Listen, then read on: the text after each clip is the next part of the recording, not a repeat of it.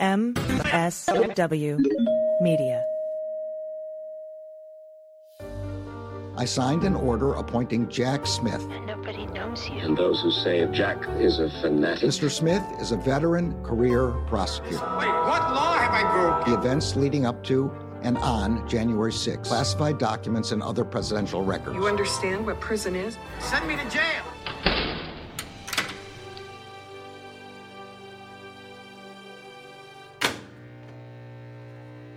Welcome to episode 43 of Jack, the podcast about all things special counsel. I'm Andy McCabe, and today is Sunday, September 24th. We have a lot of news in the federal investigations and prosecutions into the former president this week, including the late filing from the government of the proposed gag order in the D.C. case that we covered last week, along with new reporting from Rolling Stone about the former president privately fretting that he could be going to prison. Yeah, hey, Andy, I'm Allison Gill. And a lot of the questions he has are a lot of questions I have, so yes. I can't wait to get to that segment. Yeah, we're all fretting. We also have additional stories, including a recap of the protective order considerations with SEPA expert Brian Greer. We're going to talk about what's going on with a supplemental briefing Judge Cannon has asked for and SEPA Section 4 next steps. But let's start with the narrowly tailored motion for limiting Trump's pretrial extrajudicial statements, which is a long way of saying gag order, but don't call it a gag order. Don't call it a gag order. Okay. We need a new name for it. Because it reminds me of how, like, there's regular FARA, then there's 951, which some people call espionage light, but I call FARA on steroids. Like, it's in between. It's not a gag order, but it's not like you can just say whatever you want. So it's a half step towards a full gag order, which means half a gag order? I don't know, something like that. Half a gag. That's what we'll call it. There you go, half gag. And I want to talk about that because there may be some Trump shenanigans here that we didn't really address last week. And Trump has made an additional filing this past Sunday in the recusal motion. So let's go over the timeline for the half a gag order because there's some sneaky Trump stuff going on, possibly. First, the government filed their motion for a limited gag order under seal. Then Trump filed his motion for Chutkan to recuse. And he did that before the motion from the government for a partial gag order was made public. And this is from MSNBC. They say those two motions, which could fundamentally affect the trajectory of the case, might well be connected. While Jack Smith's proposed gag order only became public when Chutkan unsealed it on September 15th, it was initially filed under seal on September 5th.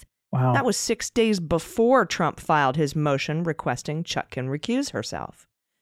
Now, this sequence has been omitted or underemphasized in most of the commentary surrounding both motions, but it's essential to understand Trump's gamesmanship.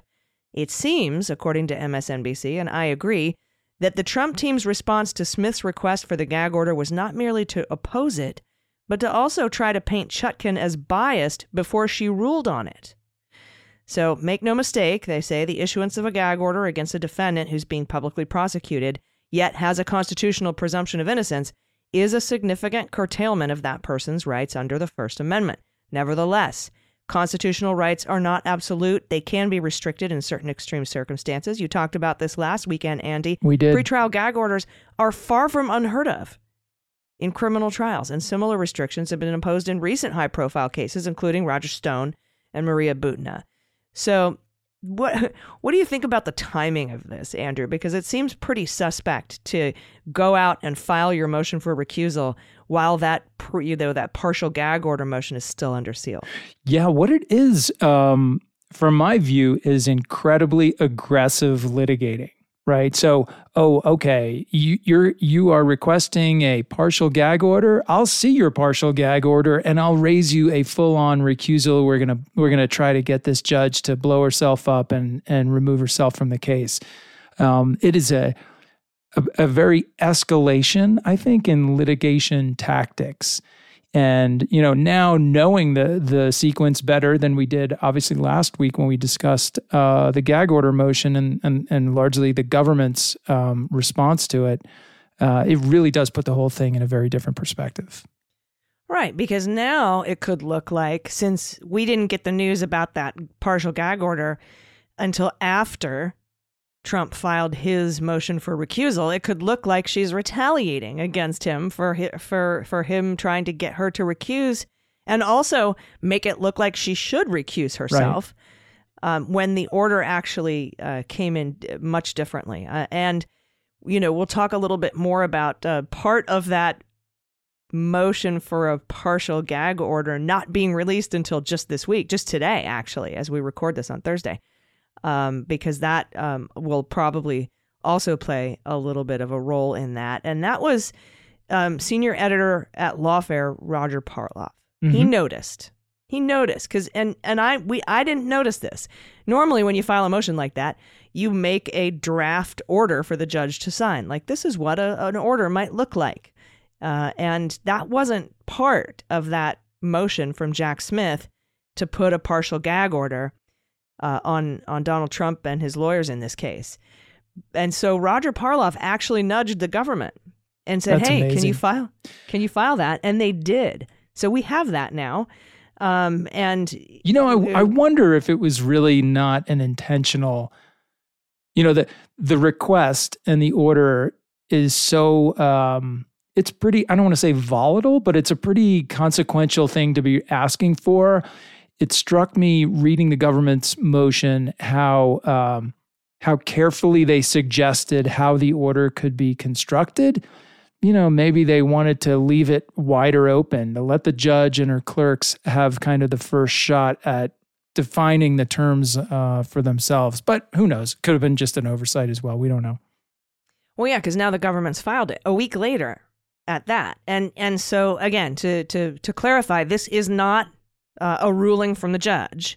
This is Jack Smith's draft of what this order could look like that she could just sign, right? And we see this kind of all the time in a lot of different things. They'll do, a proposed summary judgment if somebody's asking for a summary judgment. I mean, you've seen it a lot, right? Everyone. That's standard practice in federal courts. If you filed the motion, you started the motion request, you have to include a draft order with it. It's just a way most of the time of reducing the workload on the court. They can just, if they agree with you, they sign it, or maybe they make minor revisions to it. Sometimes judges will handwrite things onto the proposed order and then hand it back.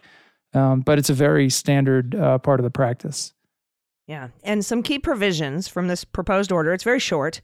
It says the parties in this case and their attorneys are prohibited from making or authorizing statements to the media or in public settings, including through social media, nudge, nudge, Donald Trump, nudge, that pose a substantial likelihood of material prejudice to this case. Such statements include, but are not limited to, A, statements regarding the identity, testimony, or credibility of prospective witnesses, and B, disparaging and inflammatory or intimidating statements about any party, witness, attorney, court personnel, or potential jurors. The defendant is also prohibited from causing surrogates to make such statements on his behalf.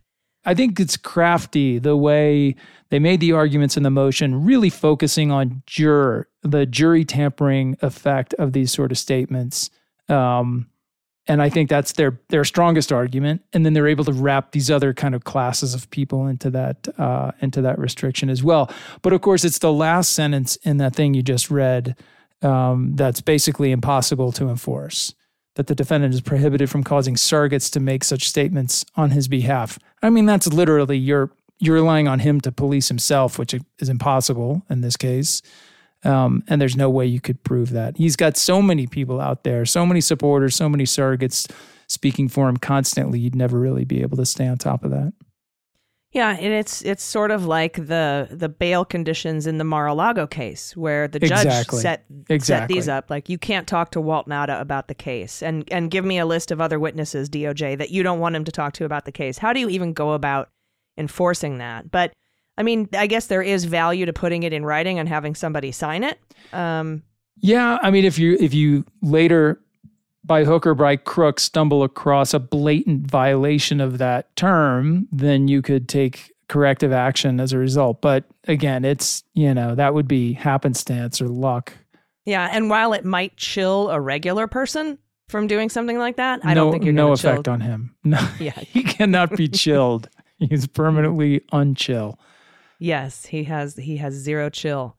Now, it goes on to say, by the way, consistent with local criminal rule 57.7, this prohibition does not preclude the defendant or his attorneys, agents, or others acting on his behalf from A, quoting or referring without comment to public records of the court case, B, announcing the scheduling or result of any stage in the judicial process, or C, requesting assistance in obtaining evidence, and finally D, announcing without further comment that the defendant denies the charges. So that's sort of what makes this not a full gag order, right? And this, if we had seen this particular order, we would have been able to articulate that a little bit better last week, this proposed order, because there are things that he can say, and that is what makes this different from a full gag order, right? It is. And I think the best example is the gag order in the Roger Stone case, where Stone was basically prohibited from speaking publicly about the case at all. That's kind of what you think of, there is no partial gag, right? You're either gagged or you're not. And I think that's what people typically think of as a gag order. This clearly is not that. They're trying to carve out some space for him to be able to discuss the case in a very limited way publicly, maintain his own positions of I'm innocent, denying the charges, that sort of thing. But in reality, that's a pretty narrow lane. Yeah, agreed. Now, what did Trump have to say in response to? Now we're going back now to the public motion for a partial gag order, but Trump had a response on Truth Social. He did. Of course, he reacted to the motion with a post on Truth Social, and I quote, "I'm campaigning for president against an incompetent person who has weaponized the DOJ and FBI to go after his political opponent. And I am not allowed to comment," all caps. "How else would I explain that Jack Smith is deranged or Crooked Joe is incompetent?" ? So, yeah, basically making the government's case for them. Once again, he takes a shot at an attorney. Taking a shot at the president wouldn't really violate the terms of the proposed order. I was going to say, Donald, you can say Crooked Joe is incompetent. That's of course, not part of this. All day long. Part of this. That's full on First Amendment protected. I just think he doesn't really have a chance of convincing the judge that this is not necessary. He's going to do it again. He's going to continue to insult the attorneys. He's going to continue to say demeaning and intimidating things about witnesses, about potential jurors. It's all on the table. The question is, how far does Chutkan think she can go at this point?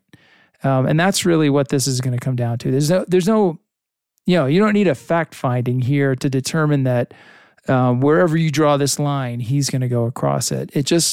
The question for the judge is, how can she navigate? This is going to be a very consequential and controversial ruling. And now we know she's also going to have to do that with the specter of recusal hanging over her head. She's got to decide that as well. So they've put her in a bit of a pickle, but I have confidence that she will find her way through it. Yeah, exactly. Because if she does grant this, she then has to hold herself to holding him accountable when he crosses the line, which he will.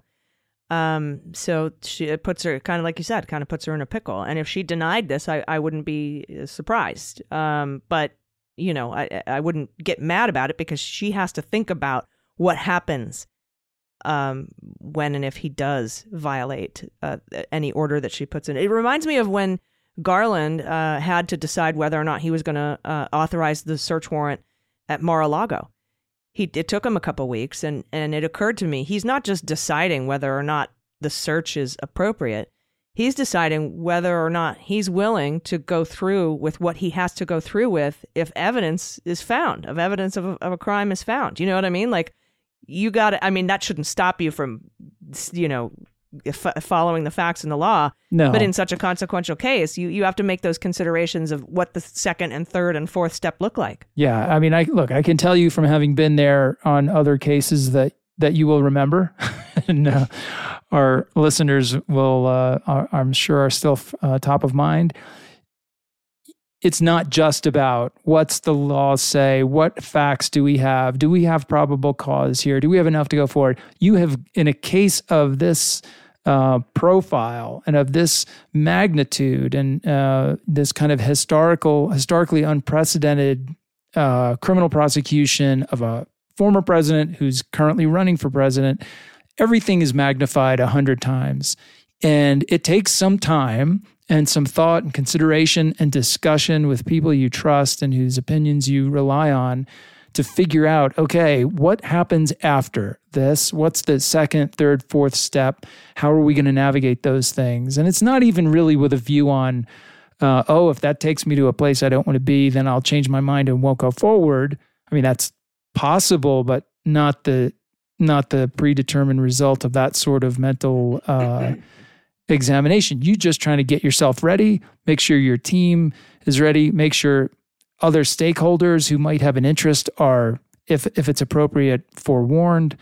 That's not really the case here in a federal court action, but nevertheless, she is, I'm sure, doing some hard thinking on this whole thing. Both motions together, really. Agreed.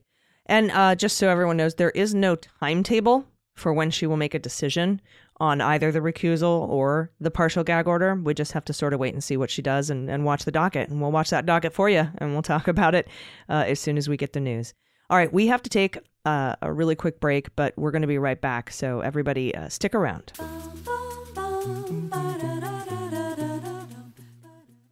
Hi, this is John Cryer, and I am hosting a new 7-part true crime podcast called Lawyers, Guns, and Money that'll challenge everything you think you know about U.S. covert operations and presidential misconduct.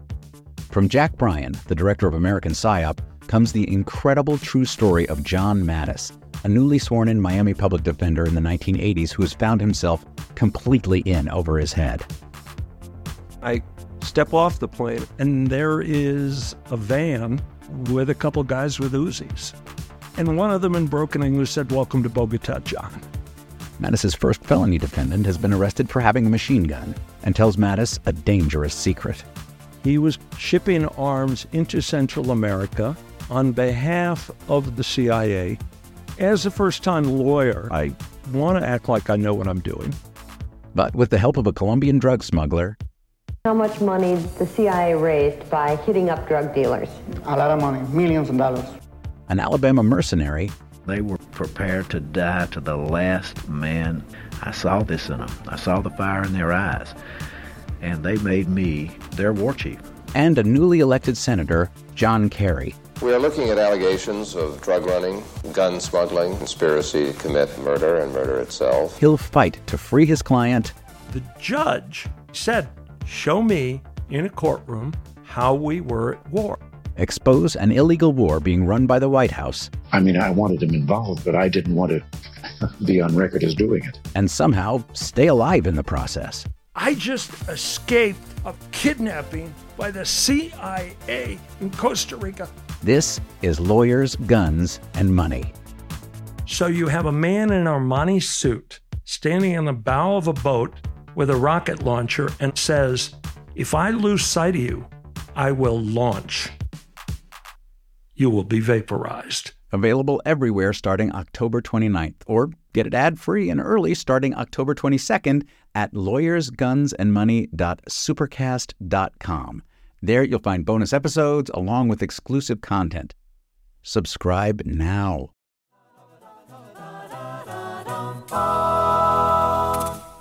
Welcome back. Okay, so Sunday night, Trump filed a reply in support of his original motion for Judge Chutkan to recuse herself from the case. And this is standard federal practice. When you file a motion, you make your arguments.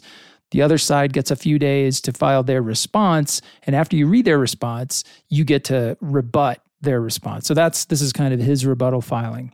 So in the filing, he basically raises this, from my view, a lot of the same points from the original motion.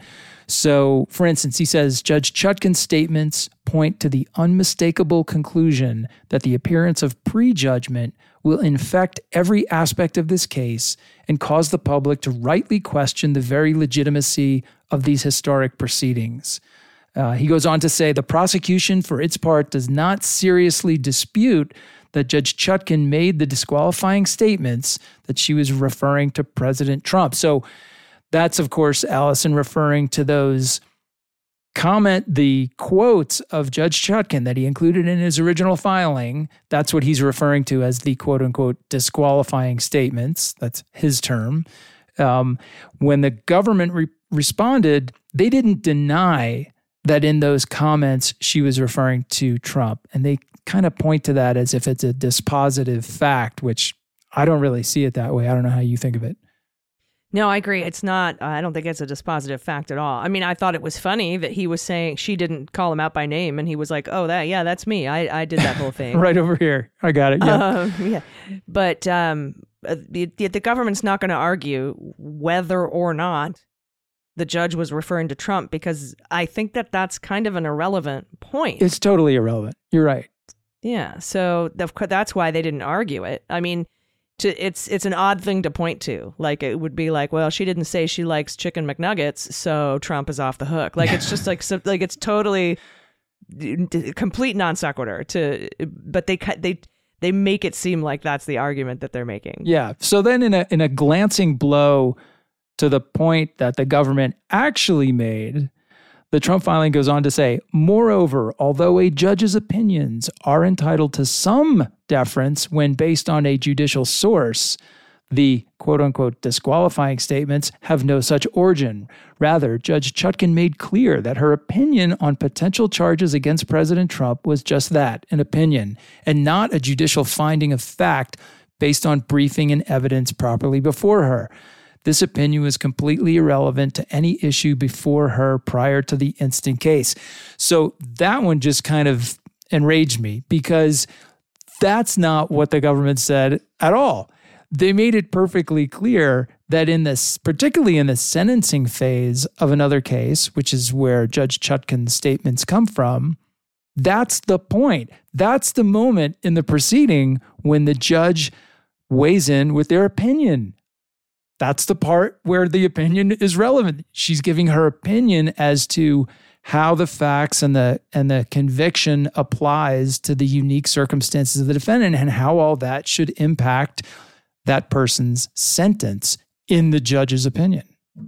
So, it absolutely had to do with the case and that specific sentencing, because they were saying, well, he's not charged. Exactly. Why am I charged? So it's honestly just a complete falsehood to argue that the opinion was irrelevant to any issue before her prior. Yeah. It's absolutely relevant. Yeah.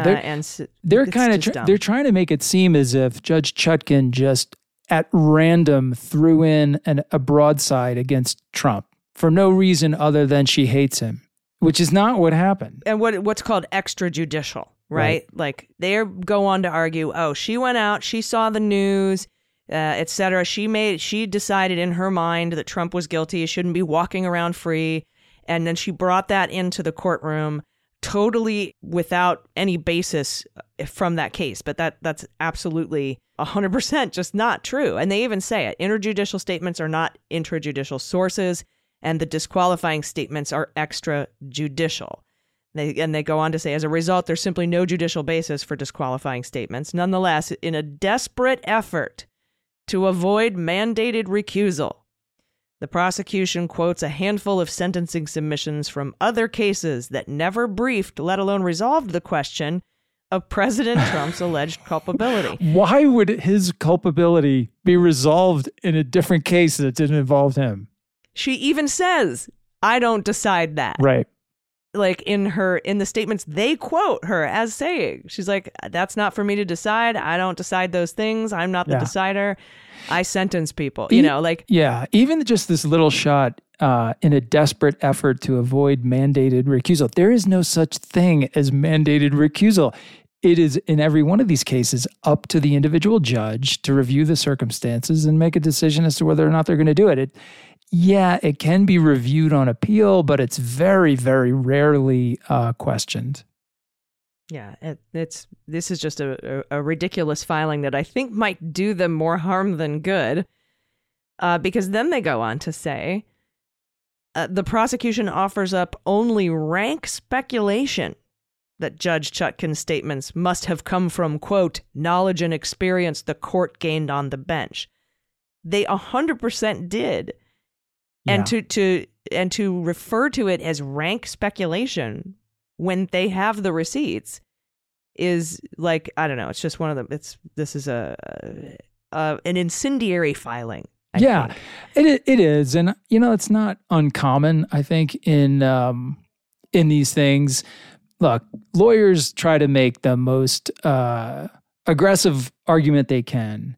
And in doing that, they sometimes push the boundaries a little bit. What they should not be doing is pushing the boundaries of fact and truth. But they present the cases that are good for their side. They spin them up as like, this is the one that you have to follow and all the other ones don't matter. That's pretty typical.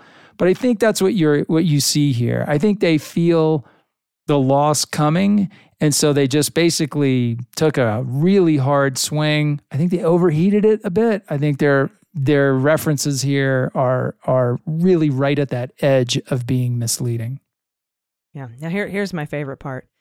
They say, finally, the prosecution misstates the law by claiming that there is a presumption against recusal and that Trump must overcome by clear and convincing evidence to get one. Then they cite the Fifth Circuit, saying, quote, the new statute requires a judge to exercise his discretion in favor of disqualification. So Department of Justice is saying you err on the side against recusal. Right. And they're saying, no, Fifth Circuit says you err on the side for recusal. But it goes on to say, if the judge has any question about the propriety of his sitting in a particular case. She doesn't have that here, at least not yet that we know of. There's an if, there's an attachment, there's a condition to that. And P.S., the Fifth Circuit doesn't cover the D.C. Circuit Court. Exactly. How about some D.C. Circuit opinions? I thought that's right. Those don't go your way. So you got to go outside the house, right? You got to go to the Fifth Circuit or someplace else. And this is the one that they decided to cherry pick. Pretty, again, a little bit on the sleazy side, but all in all, probably pretty standard. Lawyering, they're trying to make chicken salad out of chicken you know what. So chicken yeah, but they keep like poking and throwing out these little political bombs in there. Like in this statement, the core value at issue here is whether the public will accept these proceedings as legitimate or instead view them as a politically motivated effort by the incumbent administration to take it out its most significant political opponent in a presidential campaign. The opponent who, by the way, is not only free but has a strong lead in the polls. Like, come on, guys. That's really? Just like straight up out of the campaign talking points. Nothing to do with the legal argument here. It's like, have you seen my Iowa polling results? Yeah. That is not going to go over well with this judge. I can guarantee you that.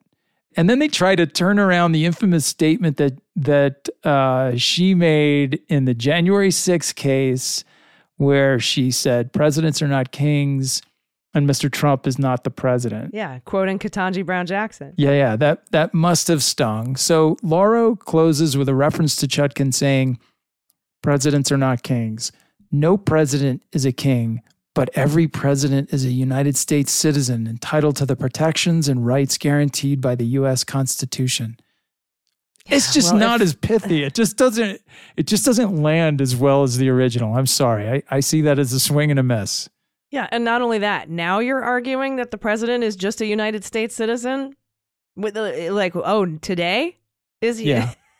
Just a U.S. citizen with a very strong lead in the polls. Yeah, and we were wondering, like I was wondering in that first thing, like they didn't do the no presidents or kings thing, and here they brought it up. So. Yeah, they were waiting for when they really needed it. I think they do really need it. I don't think they got it, but no. Yeah, no, she's gonna shit can this. She's gonna shoot this thing down. It's not gonna go their way, Ooh. And then they will cry. Yeah, deep state. You should have. He'll be posting on Truth Social about this is the judge who should have recused every day if she denies this motion. I guarantee it, because he is as you said. I think this was all part of a calculated attempt to paint the judge as biased against him. And they will point to, if she denies this motion, they'll point to this as it's proof she's biased against me. Yeah. And especially if she orders a partial gag, then he can't say that about her, and then he will, and then she'll have to do something about it. Yeah, and then it's game on. Yeah. All right, we'll be right back with my interview with SEPA expert, former Assistant General Counsel for the CIA, Brian Greer, for our Under Seal segment. Everybody stick around. We'll be right back.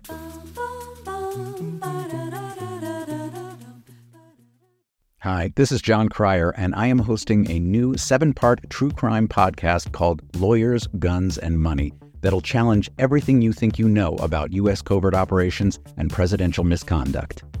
From Jack Bryan, the director of American PSYOP, comes the incredible true story of John Mattis, a newly sworn-in Miami public defender in the 1980s who has found himself completely in over his head. I step off the plane, and there is a van with a couple guys with Uzis. And one of them in broken English said, "Welcome to Bogota, John." Mattis's first felony defendant has been arrested for having a machine gun and tells Mattis a dangerous secret. He was shipping arms into Central America on behalf of the CIA. As a first-time lawyer, I want to act like I know what I'm doing. But with the help of a Colombian drug smuggler, How much money the CIA raised by hitting up drug dealers? A lot of money, millions of dollars. an Alabama mercenary, They were prepared to die to the last man. I saw this in them. I saw the fire in their eyes. And they made me their war chief.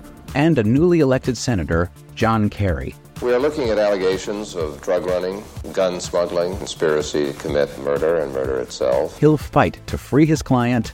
The judge said, "Show me in a courtroom how we were at war." Expose an illegal war being run by the White House. I mean, I wanted him involved, but I didn't want to be on record as doing it. And somehow stay alive in the process. I just escaped a kidnapping by the CIA in Costa Rica. This is Lawyers, Guns, and Money. So you have a man in an Armani suit standing on the bow of a boat with a rocket launcher and says, "If I lose sight of you, I will launch. You will be vaporized." Available everywhere starting October 29th, or get it ad-free and early starting October 22nd at lawyersgunsandmoney.supercast.com. There you'll find bonus episodes along with exclusive content. Subscribe now.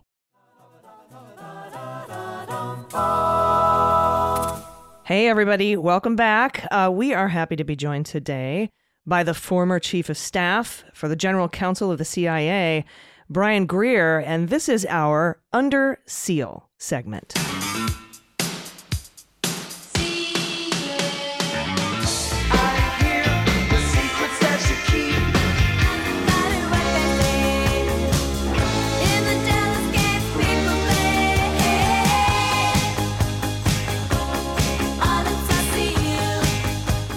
That's classified.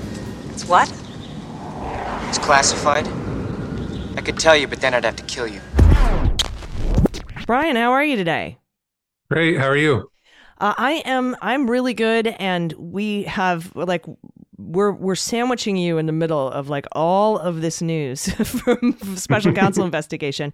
But I'm so glad to have you back because last week, and Andy and I talked about this a little bit, Judge Aileen Cannon finally approved her protective order, but I think that it's in line with the schedule she put out. And we're going to talk a little bit about that schedule and some pitfalls that might want to be addressed by the Department of Justice. But I wanted to start out with some of the basic stuff and have you give us a Section 3 SEPA, remind everybody what SEPA is. We'll talk about Section 3 and Section 4, Section 10. So talk a little bit about that, and we'll start with Section 3. Yeah, so Section 3 of SEPA is where the Department of Justice can move for and have the court enter a protective order, which would govern how classified information is used during the discovery process in the case.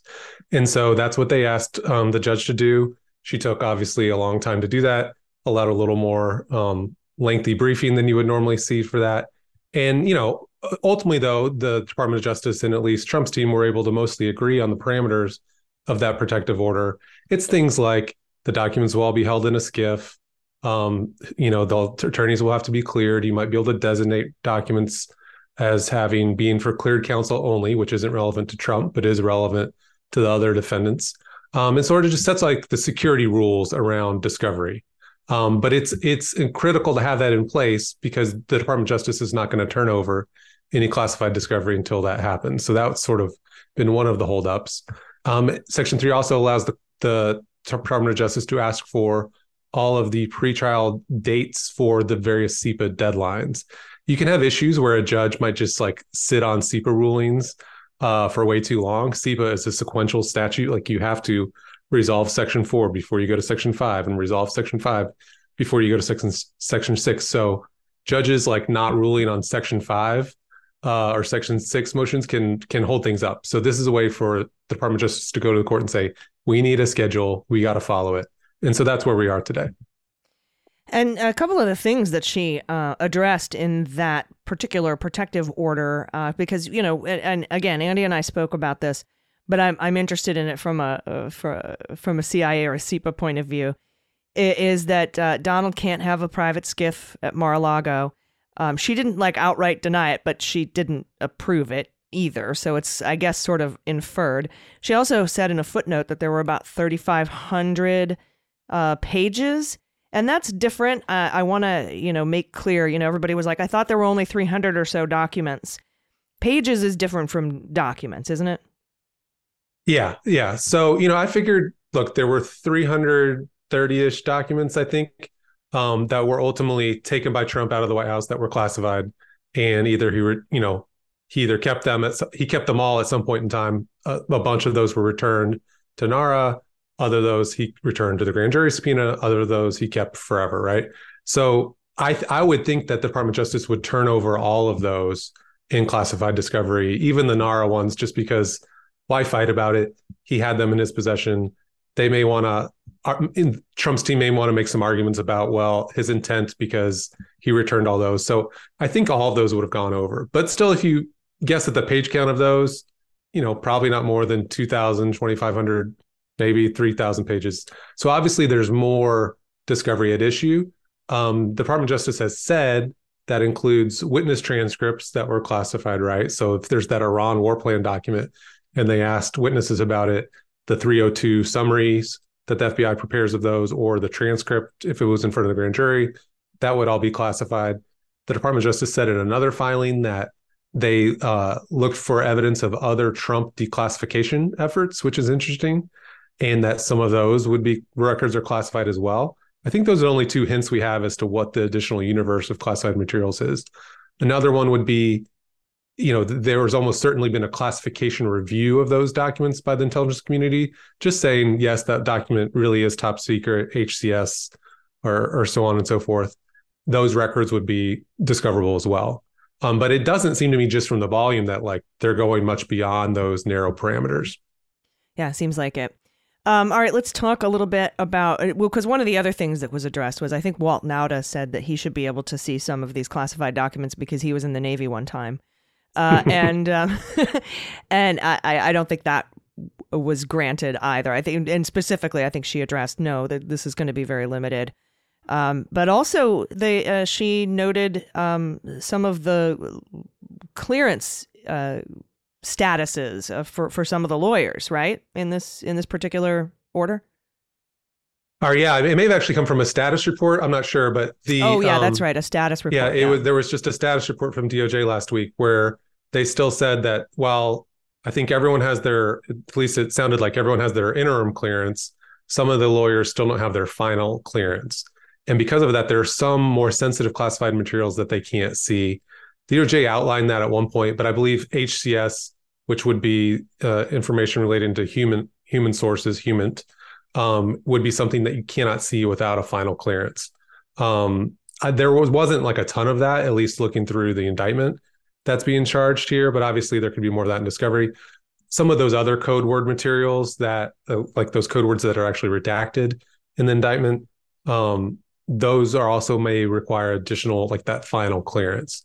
But I believe DOJ previously said for special intelligence SI that they could, which is basically what comes from the NSA, you could actually see that with an interim clearance. So My guess is a bulk of the discovery is available now to the council with interim clearances, but they still can't see the most sensitive materials, which is probably a minority of it.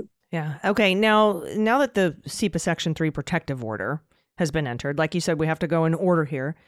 We can get to the classified discovery. As you said, until that's resolved, none of it's going to go over. And the first phase of that is SEPA Section 4. What is SEPA Section 4, and how do you expect things to play out here? Yeah. Well, on some of your prior episodes, I've talked about how it's important to think about SEPA as a funneling process of like, just picture a triangle pointed down. I'll retweet the article I wrote that has like a little chart of that in there, where, you're gradually taking the universe of classified material that's at issue in the case and just gradually narrowing it down so that when you get to trial, you've got a very small sliver of that information that's actually that's of core relevance to the case that the parties are actually arguing about. And so that proceeds sequentially. And the first step of that is SEPA Section 4, where you have DOJ has gone out and determined by having all the intelligence agencies search and the FBI search for potentially discoverable records. They've gone through all those and said, okay, here's our universe of discoverable materials. Within that, is there anything we want to apply basically protective measures to because it's so sensitive and we are concerned about how it could be handled in discovery? So those measures could be withholding it from discovery or deleting it from discovery. It could be just a form of that would just be redacting it or withholding the record in full, or summarizing it, where you would take it. Sometimes you might just summarize it by excerpting it, and other times you might just have a stipulation or admission. Let me just give you an example. Let's say there's a CIA cable from overseas, and it reports that a foreign intelligence service told the CIA something, and it was based on the Foreign Intelligence Service's human source. And there's only a sliver of that cable that's actually discoverable. It's important to remember, I was taught, like, information is discoverable, records aren't. Like there's tangible information that's discoverable, right? Like a gun in a case involving a gun, that's just tangible, discoverable evidence. All this classified information is intangible. It's just information. And so all the Department of Justice really needs to do is make that information that is discoverable available. So they could go into that cable, excerpt out the most relevant, that core relevant information, and write a summary of it. And so instead of producing the cable, they would say, the United States government is in possession of the following information, that on X date, the U.S. government was told this thing, and they would fuzz up some of those details. They wouldn't be told the name of the intelligence services because that's not relevant. They wouldn't be told the name of the source or any information about the source. That's not relevant either. So it would leave out those sensitive details while still giving them the core discoverable information. So that's how the process normally plays out. You go to the court ex parte, meaning the Department of Justice will go in just DOJ only. Trump's lawyers cannot participate in this process. So we talked earlier about the education of Judge Cannon. This is another sort of step in that process where they get the chance to go in and start to talk about the case, right? Like, it's not, got to be a little careful not to abuse this process, right? But they can say, here's our theory of the case. Here's some of the damage Trump did. We're concerned about some of this information even being provided in discovery, being damaging to national security. And so they can educate her through that. Another question is how closely she'll scrutinize all this, because she has to sit there. Some judges, like, they just read the DOJ brief that explains all this in the declaration, and that's it. Other judges want every single classified record to come into their chambers, and they want to sit there and look through them all. So how much scrutiny she gives will be another question. And then the biggest question is sort of bearing the lead, which is, as you've noted, there's only these 3,500 pages of records. That's not a lot, right? Like, I think DOJ obviously has a sort of narrow scope of discovery, which makes sense because this is a pretty simple case. And I think that they may not use Section 4 at all with Trump, or they may use it very minimally, right? Like, he was president of the United States. He had access to all of this when he was president. So I think anything from his presidency, they may not redact at all. They just say, why fight about it with a hostile judge? Let's just turn it over in discovery.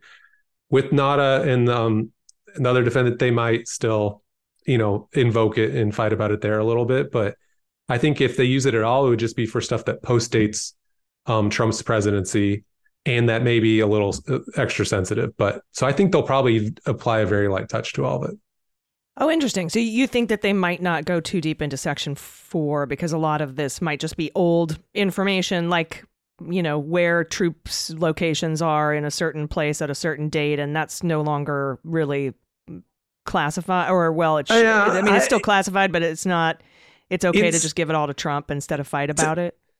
To me, it's more, not that so much as typically in a Espionage Act case, if the person had access to, even if they weren't president, if they were a case officer and they're being prosecuted for a leak, if they had access to information while in government, DOJ typically doesn't want to fight about giving them access to the same information. They've already seen it.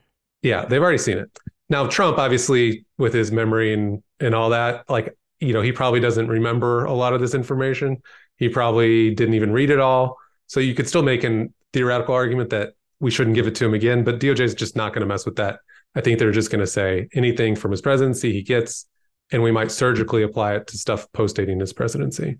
Well, he was fighting to get it back and kept asking, tell me what they are. What did you take? I need to see this inventory, et cetera. So who knows? One other note real quick is it's unclear. This is all going to happen on October 10th coming up. We won't know, we'll know the deadline passes, that none of this will all be filed under seal. So we won't get to see any of it. Trump's team she did put on the schedule that he can make defense challenges to Section 4 on that same date. She didn't really spell out what that is. One argument might be challenging the constitutionality of that. This ex parte process that's been made before, that will probably fail. But the other thing that they might do then is the defense team can go into the judge ex parte and explain, here are our theories of the case. Here's what we think is discoverable. So as you're scrutinizing the government's filings and the redactions, please keep in mind these defense theories as you're doing that. And that's fair. I mean, that happens in other cases. And so that may happen here as well. Got it. Now, the government also filed something called CIPA Section 10 notice, as required by the scheduling order, but it was redacted. What is a Section 10 notice, and why wasn't it filed on the public docket? Yeah, it's a notice that's only used in cases involving basically compromises of classified or national defense information. And in those cases, CIPA requires that the government give the defendant notice of the portions of the material that it reasonably expects to rely upon to establish the national defense or classified information element of the defense. So basically, here's what we're going to focus in those documents that they've charged him with, the 30 odd documents. Here are those portions of those documents that we are going to point out to the jury to establish that this is national defense information. So it's, first of all, another great opportunity, right, to inform the judge of some of the damage that's taken place here. They're not going to go beyond that. They're not going to say, explain why it's national defense information, this filing. They're just going to basically highlight or excerpt those documents. But it's still a good way to sort of preview to the judge what they're going to be focused on. And obviously to Trump's counsel too. And that way they can prepare their defense accordingly. And sort of the scope of discovery going forward will be based a lot around what they're going to rely on. Now, why is that still classified? As we've talked about before, we don't know if DOJ is prepared to declassify these records for trial. One strategy is they will. Another strategy is they won't, but they'll use the silent witness rule, because they'll use the silent witness rule just to show them to the jury and testify about them in generalities. Either way, though, the fact that this is classified makes sense to me, because even if they're going to declassify it for trial, they don't want to do that till trial, right? Like in most cases, the case could plead out, so you wouldn't want to do it until trial. Here, I think there's no chance of that, but obviously the case could go past the election. Trump could get reelected. The case goes away. Why declassify all this stuff for that? So in any scenario, they're going to wait until basically the eve of trial. And then there will be these declassification memos signed for anything that's going to come out in trial, and it will be formally declassified then. So we won't know until trial what was in these documents. Yeah, that makes sense. If then. Yeah, right. Even if then. Yeah. One last question before I let you go. There was a fellow named Raskin who was brought on last year, but he hasn't really been on any of the pleadings. He entered a notice of appearance on behalf of the SCO, and you expressed excitement about this on your Twitter page. Who is David Raskin, and why is this a good development? Yeah, I think it's a great development. I actually don't know David Raskin personally, but I know of him by reputation from when I was in government. He was a terrorism prosecutor in the Southern District of New York for a long time. In the early 2000s was sort of his prime time. And obviously there were a lot of terrorism prosecutions going on then. And here's his resume: the Zacharias Moussaoui case. He was prosecutor on that case. The Golani case, which maybe people don't really think about that much, but Golani was at Gitmo. He was subject to EITs. And before any of the other folks at Gitmo could be brought to the U.S., he was, and tried in the Southern District of New York. So all the problems they're having at Gitmo, which are now, 2023, we're on year 16 or 17 of not bringing those cases to trial. He brought that case to trial. Same issues. He was subject to the interrogation techniques by the CIA. He brought that case to trial in a year. Golani actually got acquitted on a lot of the charges, but it was kind of thin evidence in that case. But Raskin was the lead on that case as well. He was rumored to be, if KSM had been brought to the United States for trial, he was rumored to be the lead prosecutor for that case. And then everyone is familiar with that recent case in Kansas City about the FBI analyst who was hoarding the documents at home. He worked on that case too. So he, by reputation, is one of the best lawyers around at cases involving classified information. But in particular, what's appealing to me is that how to try those cases. He is a trial lawyer. He is used to arguing these cases to a jury. The counter-espionage prosecutors, Jay Bratt and Julie Edelstein, who have been on this case from the start, they are pros at SIPA. They are pros at the discovery process. They still have trial experience, and Jay in particular does, but they are not at their heart trial lawyers. No offense to them. David Raskin is a trial lawyer. He can get in front of South Florida jury, right, and make this case appealing to them, I think, in a way that others can't. He's just regarded as one of the best trial lawyers around, but he has all that experience with SIPA too. And that's critical to me in terms of how it's presented to the jury, and then also how he interacts with the intelligence community to get to there, because you can have prosecutors who interact very poorly with the intelligence community, and it just doesn't work. So the fact that he's been brought on, I think, is a great sign.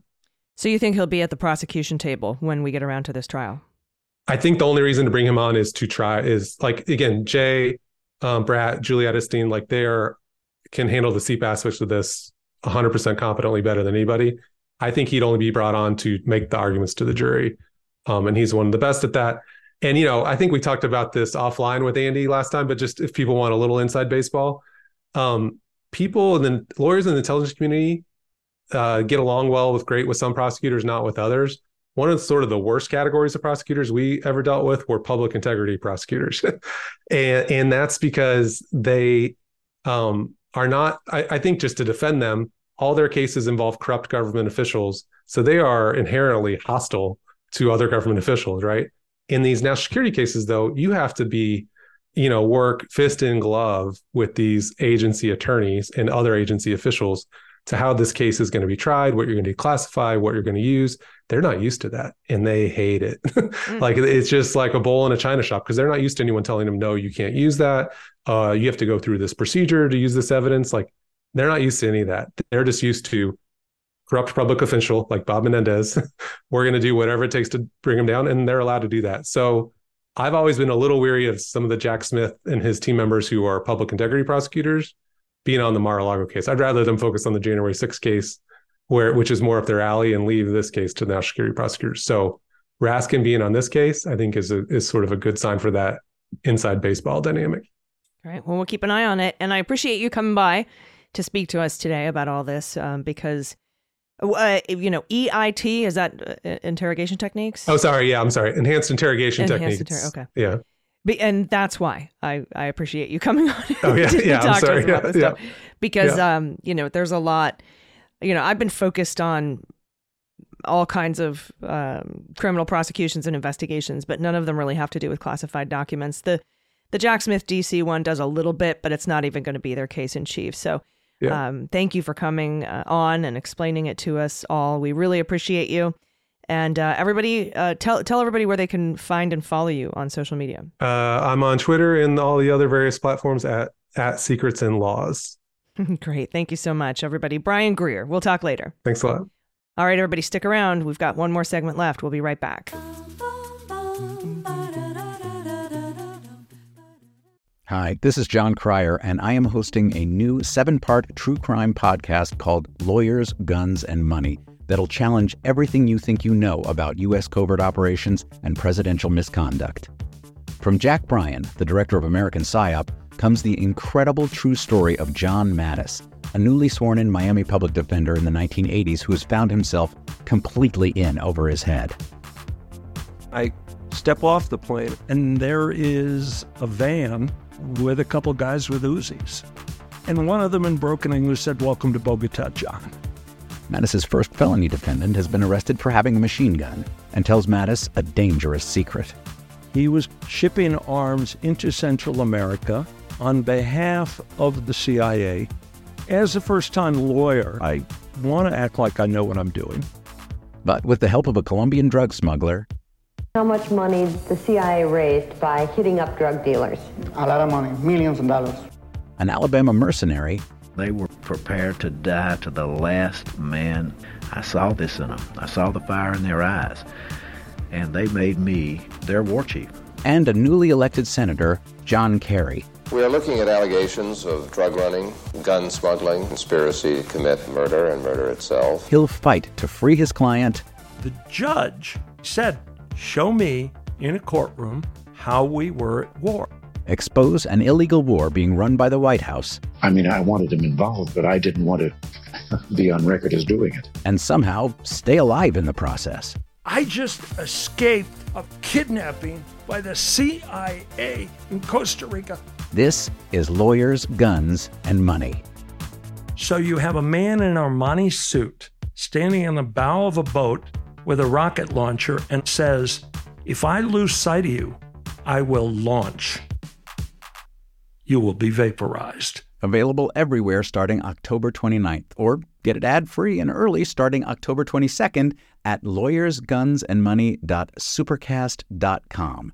There you'll find bonus episodes along with exclusive content. Subscribe now.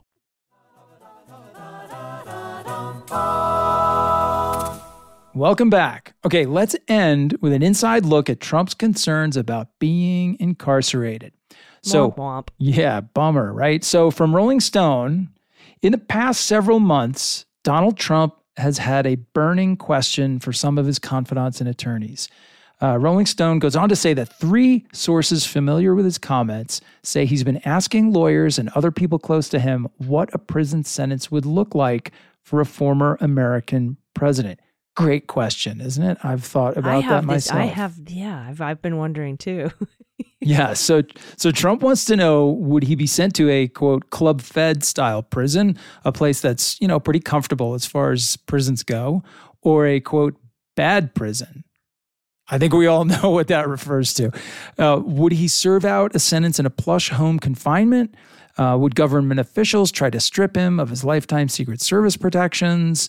He wants to know, what would they make him wear? Of course, that's his first concern. Will they have dark blue Brioni suits and red ties that I can wear? 2 long red ties. That's right. He'll want to know, he wants to know if his enemies will actually get him in a cell, right? An unprecedented set of consequences for a former leader of the free world. Would authorities make him wear a jumpsuit? So these are the questions that are bouncing around in that head. Do I have to wear one of those jumpsuits? Orange is not my color, except on my face. I mean, I really think it's probably a good color for him. I think it could kind of smooth out all that, whatever's going on up there. But, listen, I can't blame the guy. He should be thinking about this. He is facing the serious prospect of jail term. Now, I have really come full spectrum on this. When we were talking about these potential indictments 6 months ago, 8 months ago, whatever it was, I was thinking to myself, I don't know how you could ever put a former president in jail. How could you adequately guarantee the safety of that protectee in a federal facility? But from everything I've been reading lately, there's actually some thought and planning going on, within the Secret Service and with other security professionals about what that would look like. There are many folks who believe it would actually be easier than what they're doing now, because he would essentially be penned into one place. And yes, that place would be picked very carefully. So if he was sentenced to full-blown incarceration, which I don't think is a guarantee by any chance, but I do think it's a possibility, He would likely, as a person with no prior criminal record, and certainly no connection to crimes of violence or anything like that, he would, even if he weren't the former president, he would be going to a minimum security federal facility. So, a camp style, whatever, where people have a lot of area to move around, and you have generally lower security risk inmates in those facilities. So you could control some of the risk to him in that way. You could also control within the facility which other inmates can get physically, in physical proximity to him. You could screen all those people to ensure that you weren't letting anyone near him, because you can control everyone else, right? In that environment, it's not just the fact that he's not moving around much. You can control who else comes in contact with him. And then from there, it's pretty easy. It's not going anywhere. Yeah, that was my thought too. Samesies, Andy. 6 months ago, I was like, they'll probably just put him on home confinement and give him an ankle bracelet. Right. But then I talked to a few people and started reading a little bit more into it. And I had the same thought too. Like, wait a minute. How is it harder for the Secret Service to keep tabs on him and keep him safe when we know exactly where he is and he's not moving around? And he, It seems like he's right there in a very limited amount of space. And then also I thought about after Watergate, where Ehrlichman and specifically John Dean, where did they serve their terms, right? Mm-hmm. And as it turns out, on military bases in safe houses. And so, I mean, the particular one where they served is no longer there. Mm-hmm. But that is a very feasible option if you don't want to put him in a bad prison. You put him in a government safe house on a military base or some other confined location. We're not limited to just Rice Street Jail or Mar-a-Lago. That's right. We have to think about other possibilities too. And so I thought that was a really interesting perspective that we got from John Dean. Like, here's where I went. What's wrong with that? Yeah, and there's a couple of unique factors here. The federal case, particularly Mar-a-Lago, under normal circumstances, somebody, if convicted of those Espionage Act charges that he's looking at, you would get jail time. If you look back over those prosecutions historically, and look at Teixeira, right, who's the guy from Massachusetts or... Yeah, Air National Guard guy. Air National Guard guy, yeah. So he's actually being held pre-trial. So, he's definitely looking at incarceration. And the fact that Nauta and De Oliveira are not going to get any of this former president consideration, those guys are, if convicted, likely doing some time. It would be very hard for a judge to not sentence him to some period of incarceration if his co-defendants, who are arguably less culpable than he is because he was directing their actions, they were acting on his behalf, if they get jail time, that's going to put a lot of pressure on the judge to give him some as well. So I think that's the most likely place he gets it. Now, the wild card in this whole thing is Georgia. I mean, if he takes a conviction in the Georgia case, I can't profess to be an expert on Georgia criminal law and sentencing processes, but I can't imagine he dodges it there either. No, same. I agree with you there. And, we also have to remember Merrick Garland has filed his intent to appeal the Oath Keepers' sentences for being too short. And I think that might have something to do with how you can recommend a sentence for 1512 violations, obstructing an official proceeding. He's got 2 counts of that against him in this federal DC Jack Smith thing.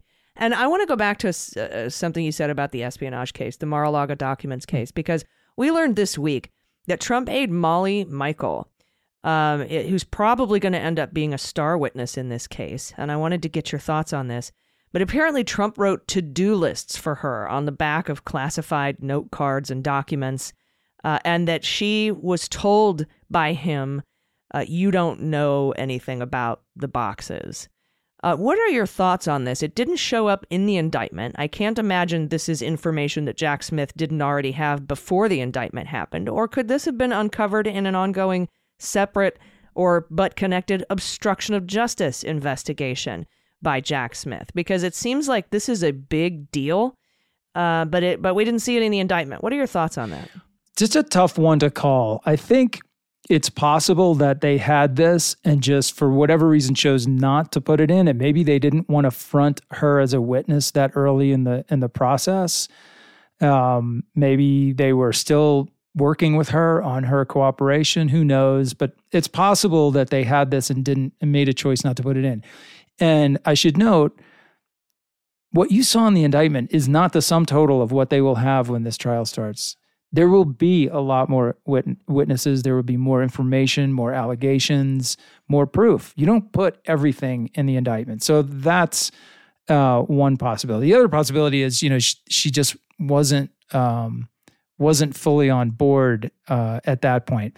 But I do think that comment to her, she could be a very impactful witness. First of all, there's no indication that she has any witness problems, like prior criminal convictions or fraud convictions or anything like that. She's probably a pretty upstanding person, even just to get the job in the White House and work there and everything else. She's also a deep in Trump world person. So she worked for him in the Oval. She worked for him at Mar-a-Lago. It will be very hard for them to impeach her testimony. After she testifies against him, it's going to be hard for her lawyers to get up there and paint her as some lying person with no credibility, person who can't be believed. Trump's lawyers, yeah. Yeah, because she works for him very recently. So, it's like, if she's so bad, why did you take her with you to Mar-a-Lago? I mean, it doesn't make, it's kind of like the Susie Wiles problem, right? She's still working for him on his campaign. So how are you going to attack her as some person who shouldn't be believed? Really? You believe her enough to put your campaign in her hands. So there's that. And then finally, the most important thing with her is this is direct testimony. This isn't like, Yuscil Tavares saying that De Oliveira told him that Trump told De Oliveira that he wanted, the servers deleted. This is what Trump said to her after he found out that she was going to be interviewed by the FBI. So the context is perfect. It's a direct statement. It could be tough. This is going to be a tough one for them. Yeah, and it seems to go toward the totality of the evidence of a pattern of obstructive behavior. I think that because the superseding indictment for the trying to delete the surveillance footage of trying to obstruct justice that way, you could have all kinds of number of witnesses come in, and she could be one of them to show this obstructive behavior. What is he like? Yeah, he said this to me. That is why it's not unheard of that he told De Oliveira to tell Nada to get this done. Like, I think it sort of would not even why it doesn't have to be its own standalone indictment. It's evidence toward his behavior, his obstructive behavior. Yeah, it's almost better that it's not the source of an individual charge, because then you run into more complicated hearsay problems in getting the testimony in. Here, because it's not a charge, you're not offering it, to prove the truth of the matter asserted. So I think you have a little bit more latitude to get it in as evidence of planning, intent, that sort of stuff. Some of those things that make up some of the exceptions of the hearsay rule. But yeah, it's a good one. Let me ask you another question. This whole thing about writing to-do lists on the back of classified documents, that can go toward showing his complete disregard for the importance of classified information, but couldn't also it kind of be a defense? Like, that shows that I thought they were mine and unimportant. Does that go to his state of mind at all? I mean, it just seems odd to treat a classified document that maybe you don't need. At first I was like, oh, he's recycling. That's good for the planet. But, what are your thoughts on that? Because I feel like it could go, well, I'm always thinking like a defense attorney too. Yeah. Like, what would my defense be against this? And I'd be like, look, it just goes to show that I didn't think these were classified because I declassified them because I took them and they're mine or whatever. Do you know what I'm saying? I see your point, but here's why it doesn't work that way for him. Because those things that sort of state of mind that writing the notes on the classified note cards could support, those things aren't actually in and of themselves legal defenses. So yes, it is more evidence of how wildly irresponsible he was with classified materials, as if you needed any more of that. But here it is, there's some more. He, like you said, he could argue, well, see, I really thought they were mine. Well, they're not yours. As a matter of law, they are not yours. It's like him saying, oh, but I have the Presidential Records Act. It lets me do all this. No, it actually doesn't. So, evidence supporting his belief that the Presidential Records Act let him do this doesn't really have any, I don't see that it has any legal weight. Gotcha. It's kind of like the money I stole from the bank is minted in the United States, so it's totally legal. Yeah, right. It's like him using, there was the story that he used the classified cover sheets to cover up the clock radio in his bedroom because it was too bright for him or something like. No, sorry. I mean, it's a fascinating little anecdote, but it doesn't get you off the hook. Doesn't he have some quote unquote presidential shit laying around that he could, like a MAGA hat he could put over his alarm clock or something like that? Remember that when they offered the Georgia electors swag bags of Trump crap? There was also golf shirts in the boxes with the documents. Just use one of those. Just cover it right up. Yeah. Do a better job anyway. There we go. Perfect transition, because one of our questions this week is from Doug F. And he said the new information that we got about Trump writing the to-do lists on the back of the classified materials, could this be the closest thing to get Trump's Clinton socks defense? Right? So by putting messages on classified documents, he could try to claim that the to-do list side is his personal side and the classified side was somehow different. So that's kind of your point, what you're just driving at and what we've talking about. I don't think it works that way, Doug. I don't think explain how the Sox case came out and the relevance. Explain how they're how is he tying those together? Yeah, so the Sox case was Clinton had been interviewed as a part of some sort of presidential history project. I may get some of the details on this, not perfect, but he was interviewed and he had tapes of those interviews, which he supposedly kept in his socks drawer, I think. That's where the name comes from. And there was some sort of a dispute over whether those transcripts or those tapes constituted presidential records that had to go to the archives. And it was litigated and ultimately determined that they did not, that was personal material, that was his. And so they didn't have to go. So Trump was there classified stuff on the B side? No, it was no classified angle to it at all. It was simply one of these, what constitutes a presidential record and therefore has to be given to the archives. And Trump has pointed to that many, many times, as have some of his supporters. Oh, because I wrote personal notes on something, it makes it a personal record. See, Clinton did the same thing. He took stuff and the court said it was his and it was fine. Why is it not fine for me? So very different factual circumstances and different situations legally. So it's not really a defense for him. That doesn't stop him and other people from constantly saying it. But nevertheless, no socks here, Doug. That's the bottom line. I thought they were talking about Clinton's cat. It's confusing. And I'm pretty sure that these things were found in the sock drawer, but I don't know, maybe I dreamt that. So I tell, if you're really curious, hit Wikipedia up on the whole socks case. No, it's the socks drawer. I'm just cat focused, I think. That could be it too. All right. So we have one more question. And this one comes to us from Donna from California. Donna starts out, hi, Allison and Andy. Love the show and the weekly wrap up to keep all this stuff straight. It's a lot and I appreciate you both. Well, we appreciate you as well, Donna. So Donna says, this hits on another kind of big issue from this week. Donna says, does the Trump Meet the Press interview admission that he was relying only on himself to make decisions, thus knocking out the defensive counsel strategy, actually help attorneys like Cheesebro and Eastman in Georgia as unindicted co-conspirators in Jack's case? Seems like it weakens Trump's case and strengthens the others. It's a really interesting question because I've heard so much talk about the Kristen Welker Meet the Press interview of Trump and this comment he made about he made all the decisions himself.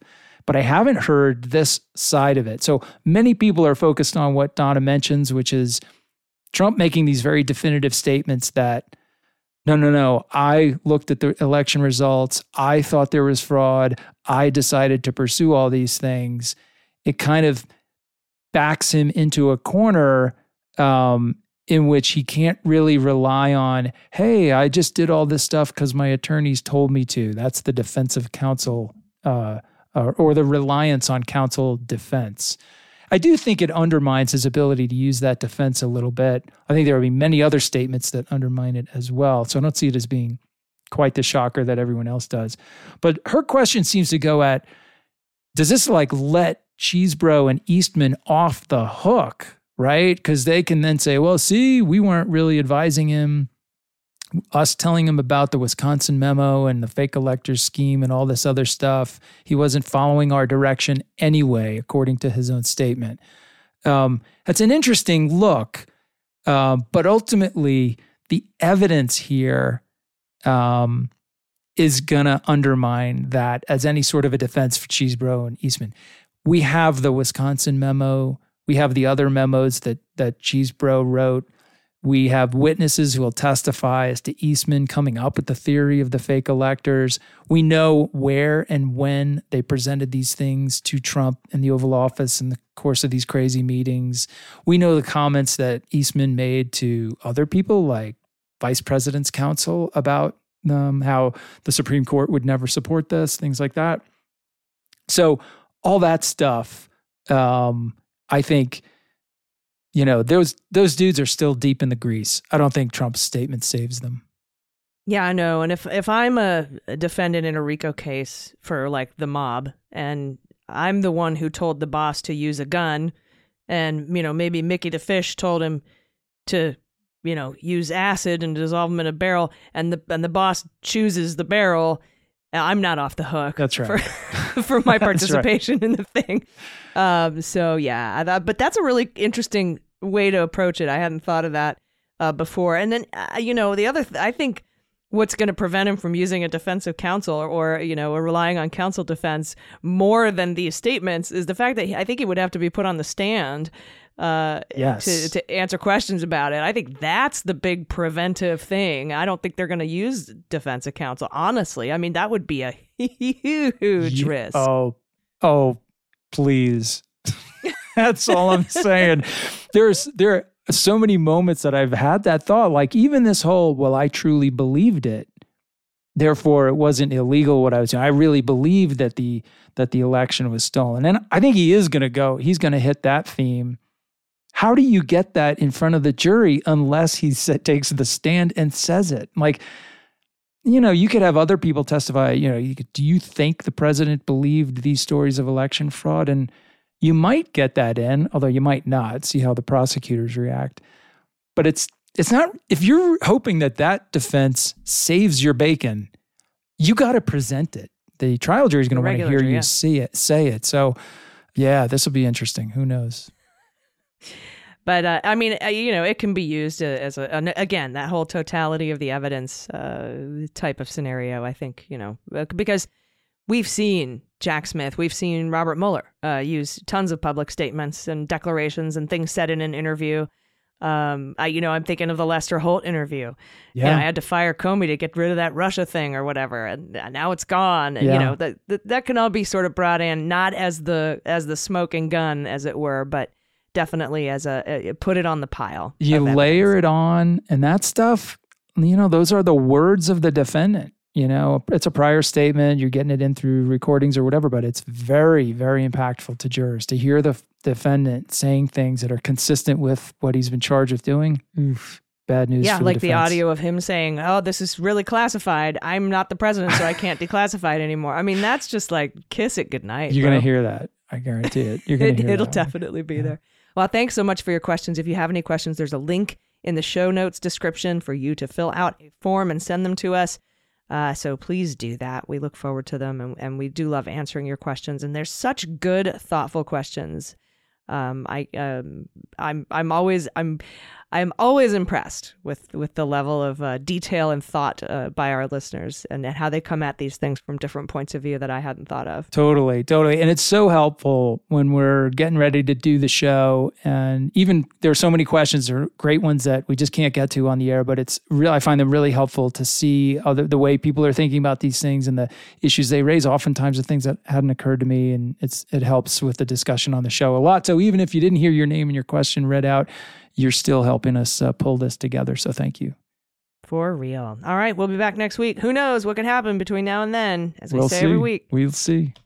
But we will definitely cover it. And thanks again to Brian Greer for our Under Seal segment. That was very helpful, so we can understand some of the inner workings of classified document trials and prosecutions. Because this is all new territory for me, but it is well traveled for him. So we appreciate his. He is the man, and we're gonna be making him very busy as we get into the next few months. So I'm lucky to have him.